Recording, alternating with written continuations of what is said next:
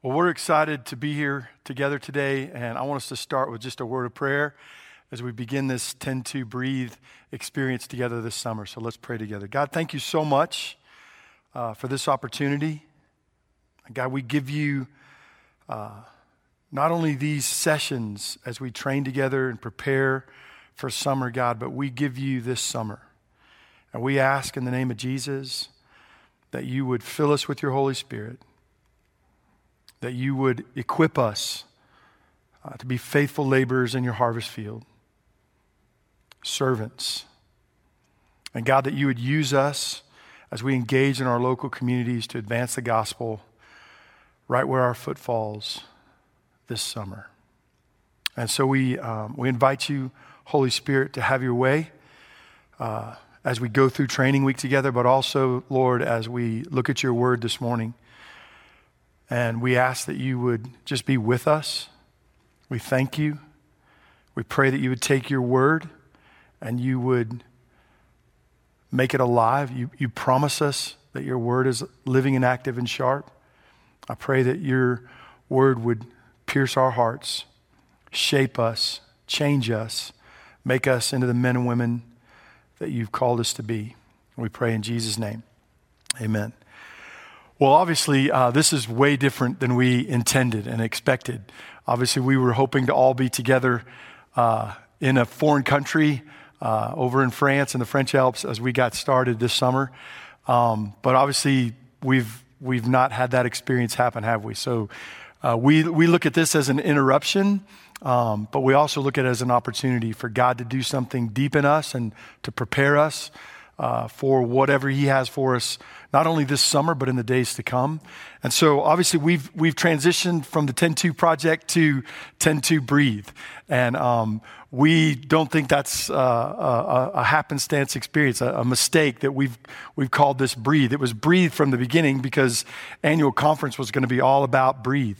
And so we just really feel like God's prepared our hearts beforehand for this to be a part of the experience. And so as we begin this training experience, these next 5 or 6 days together, and then the next 8 weeks as we roll out discipleship and investing in you, one of our deep hearts, as we shared with you back in March, was we want to see God do spiritual formation in you and to prepare you for wherever God takes you in the days to come. So we want you to jump in full throttle with us these next few days and this summer as God is going to be pressing into you things and shaping you and preparing you for whatever he has for you, not only this summer, but in the days to come, as we talked about a moment ago. So today, as we get started, we're going to talk a little bit about breathe and why breathe. Nobody has to coach us to take a breath, do they? I mean, we do it naturally. We breathe naturally. If we're not breathing, then there's something definitely wrong, right? I mean, if we're not breathing, then we're not living. And so as we think about breathe, it comes naturally to us to take a deep breath. Matter of fact, when stressful things happen, our first instinct is to take a deep breath, right? I mean, just do that with me right now. Just take a deep breath. Right? I mean, just breathe in. Matter of fact, my watch even tells me on occasion it's time to take a breath, which I think is so odd that my watch says breathe. But the reality is that should come naturally. But there's moments in our lives when we have to take a deep breath, don't we? My wife and I have 4 kids. They're all really old. Actually, they're all probably older than you watching.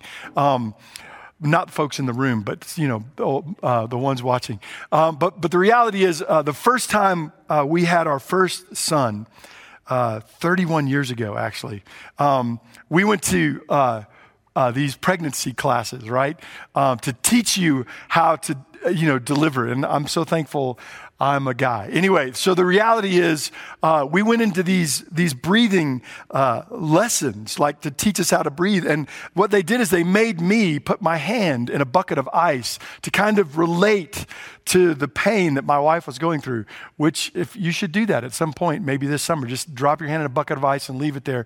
It is a bit odd and it is kind of painful, but nothing like childbirth, obviously.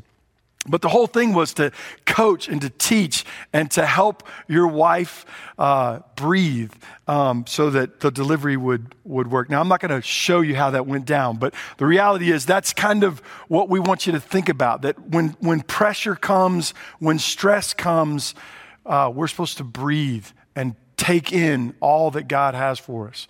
And so as we think about this summer, I'm going to read a passage of scripture over you that's very, very near and dear to my heart. The primary reason is there's some things in this passage I really want to unpack for you as we talk about breathe and as we think about pausing long enough to take in the breath of God, that we recognize as we look at this passage that it is by the Spirit of God that we're going to accomplish all that God wants to do in us and through us this summer. And so if you've got your Bibles, turn to Ezekiel 37. We're going to be looking at the first 10 verses, and we don't have a ton of time to go through all of them. I'm just going to highlight some key points, and then we'll end in prayer as we press into this week of training together. So Ezekiel 37, if you've got your Bibles, verse 1. The hand of the Lord was upon me, and he brought me out in the spirit of the Lord, and he set me down in the middle of the valley, and it was full of bones. And he led me around among them, and behold, there were very many on the surface of the valley, and behold, they were very dry. And he said to me, Son of man, can these bones live? And I answered, O Lord God, you alone know. I'm going to pause right there because I love this interaction between God and Ezekiel, and just the reality that God is pressing in and calling Ezekiel into really, really hard things. And if I'm honest, we're in a really, really hard season, aren't we? I mean, we're dealing with stuff that we've never dealt with in not only our nation, but on the globe, in the world. And the reality is, I believe that God is sovereign and that God's hand is upon you. God's hand is upon us as believers. And we stand in this moment right now, and God has called us into a really, really hard season. And what do we need to do? We need to breathe. We need to press in to who God is and what he's calling us into, shaping us into, so that we can be a maximum effect as not only the church, the body of Christ, the general ecclesia, but as individuals, that he is calling you and I into this place to be used by him for such a time as this moment. God's calling us. So his hand is upon you. That's the first part of Ezekiel 37:1. He leads us by his Spirit, and he's asking us questions today. Can these bones live again? Is this opportunity right here, this moment, the dryness of the world spiritually, this giant pause button that has happened across the globe where the world is lost and desperate without Jesus? Can God use this moment in history as an interruption for the Spirit of God to breathe life again into our world and into this context, into this moment? And so let's pick it up in verse 4. Then he said to me, Ezekiel responded, actually, I want to pause one more second there. Ezekiel responded with what I believe to be this humble cry to God. Oh Lord God, you alone know. Now I've felt that. I don't know about you, but I've felt that personally these last 3 months. God, you alone know what the heck is going on in our world. Only you know, God, what can happen in this moment. And I think that is a great posture for all of us as followers of Christ to humbly cry out to God and say, God, only you know what can come of this, right? I was talking to a friend yesterday, and we were just kind of processing how to move forward in this moment, right? And it's so hard if you're a planner and you have like things that you want to get done down the road, and you're like, I don't even know how to plan right now for the next 3 or 6 or 12 months down the road, because it's just like this giant pause. You alone, God, know. Spirit of the living God, you alone know. Breathe. Take a deep breath and just trust God in the moment. So I think Ezekiel's posture is this powerful, humble, prayerful heart of obedience that God loves and that God can use in you and in me as we respond to God like Ezekiel did. And so because of, I believe, Ezekiel's heart of obedience, pick it up in verse 4. Then he said to me, prophesy over these bones and say to them, O dry bones, hear the word of the Lord. Thus says the Lord God to these bones, behold, I will cause breath to enter you, and you shall live. And I will lay sinews upon you, and I will cause flesh to come upon you, and I will cover you with skin and put breath in you, and you shall live, and you shall know that I am the Lord. That's what God told Ezekiel to speak over the valley of dry bones. So I prophesied. I want you to notice that's a crazy thing, right? I mean, God tells Ezekiel to speak over a valley of death, a valley of dry bones, a valley of spiritual death, a valley of physical death. And here we sit in this moment, I believe is an incredible opportunity for us as Christ followers to step into this moment and speak life into the people that we're going to engage with every single day this summer. Now, I know things are opening up in different states at different times, and there's a lot of things happening in our world, but I believe as you and I can, God wants us to be vessels unto his honor and glory, to speak life and to declare hope and to declare truth and to speak life into the people that we're going to get to engage with, whether it's digitally or life on life, as I say, knee to knee with folks, hanging out with people again. So I prophesied as I was commanded. And as I prophesied, there was a sound, and behold, a rattling, and the bones came together, bone to bone. Listen, Hollywood has nothing on the Old Testament, okay? Isn't that a cool picture that God just begins to snap things together, bring life together? And I looked, and behold, there was sinews on them, and flesh had come upon them, and skin had covered them, but there was no breath in them. Breathe. There was no breath in them. Then he said to me, prophesy to the breath, prophesy, son of man, and say to the breath, thus says the Lord God, come from the four winds, O breath, and breathe on these slain that they may live. Come from the four winds. Now that word breath in the Old Testament is a powerful picture for us. And I want us to pause here for just a moment because I want us to see what breath means in the Old Testament and what it means in the New Testament. So in the Old Testament, when God created the heavens and the earth in the Genesis account, God spoke the word and the worlds came into order. Every other created being that God created, he spoke it into being. Powerful picture. But when God fashioned man in the Genesis 2 account, the scripture says from dust, God brought man together. So from the dust of the earth, God fashioned man. And the defining difference in humanity and every other created thing is what happens next. And what happens next is the scripture says that God, and I always picture this, that God leaned into Adam, this man that he created, and he breathed. The same word in Ezekiel 37 is the same word in Genesis chapter 2. The breath of God, the ruach of God, is the spirit of God. So what happened in creation is God breathed the breath of life into man, the ruach, his spirit. And that's the same picture that Ezekiel's giving us in Ezekiel 37. It is the breath of God. Breathe on these slain. Breathe, O breath, on these slain.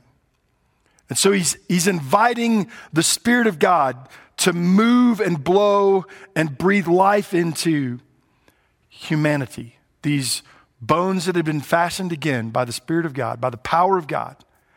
He's breathing life. Breathe.